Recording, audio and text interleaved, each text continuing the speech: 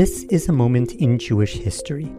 This week, hundreds of thousands attended a rally in Washington, D.C. to support Israel. Solidarity rallies and prayer vigils in times of crisis have happened many times in the past. The following is a brief overview of some memorable large-scale events held in the United States Capitol. In 1943, the Rabbis' March took place in Washington, D.C., with more than 400 rabbis participating as representatives of the Jewish people. The march was sponsored by the Emergency Committee to Save the Jewish People of Europe, the main organizer being Peter Bergson, known in the land of Israel as Hillel Kook, nephew of the chief rabbi Avraham Yitzhak Kook. The delegation of rabbis met outside the Capitol with Vice President Henry Wallace and members of Congress. After prayers at the Lincoln Memorial, the rabbis walked to the White House. The event took place 3 days before Yom Kippur. Rabbi Isaac Horowitz led the memorial prayer for the dead of Europe. The group joined in prayer for the U.S. President and the United Nations. They sang the Star-Spangled Banner in Hebrew. They submitted a petition calling for the United States to create a special agency to save Jews in German-dominated territories and called upon the British government to keep the doors of the land of Israel open for immigration of Jews from Europe. The following is a brief recording. That our most gracious President, Franklin Delano Roosevelt, consider and recognize this momentous hour of history and the responsibility which the divine presence has laid upon him, that he may save the remnant of the people of the book, the people of Israel. And we pray that the Lord may aid us to gain complete and speedy victory on all fronts against our enemies, and that we may be blessed with everlasting peace. In June of 1967, General Nasser of Egypt threatened to push the Jews into the sea, and the other surrounding countries were gearing up for war against Israel as well. Many solidarity vigils around the world were organized, but those vigils turned into victory celebrations after Israel's stunning success in only 6 days. One of the largest was in Washington, D.C., in which over 50,000 people attended.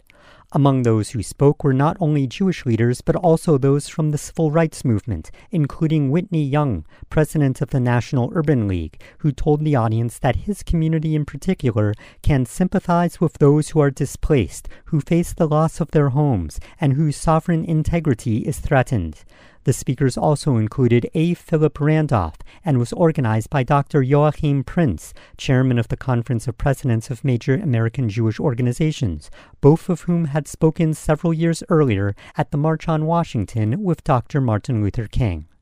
A statement by House Speaker John McCormick was read, in which he said he would continue to do everything in my power to see that the fruits of military victory are not defeated in the field of diplomacy, and that the national interest of the United States calls for a strong support of Israel, because the national interest of Israel is consistent with the national interest of our own country. In December of 1987, the Freedom Sunday for Soviet Jews took place in Washington. At the time, it was recorded to be the largest Jewish rally ever held there. Among the speakers was Natan Sharansky, the famous refusenik who was jailed by the Soviet authorities. How many times I heard that it is impossible to make American Jews to come in hundreds of thousands to Washington in winter. And here you came and winter retreated. How many times from the very beginning of our struggle we heard that it is impossible to open the gates of the Soviet Union. And we didn't listen to these voices. And we struggled, and you demonstrated, and you struggled, and that's why 250,000 Jews were released, and that's why I and other prisoners of Zion today are free, today are here.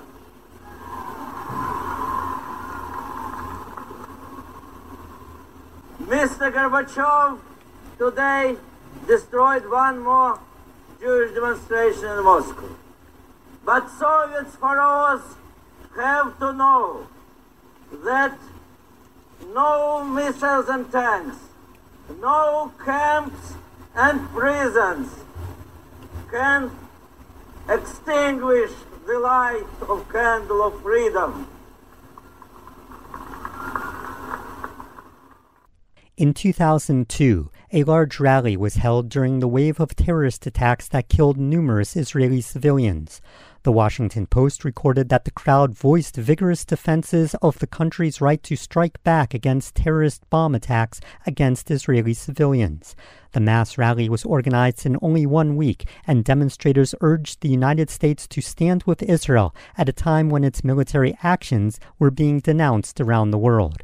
Among the speakers was Holocaust survivor Elie Wiesel, who won a Nobel Prize for his writings. My dear friends, this day will be remembered in the history of American Jewry. In the years to come, your children and grandchildren will hear you tell the story of this gathering. And simply you will then say, I was there.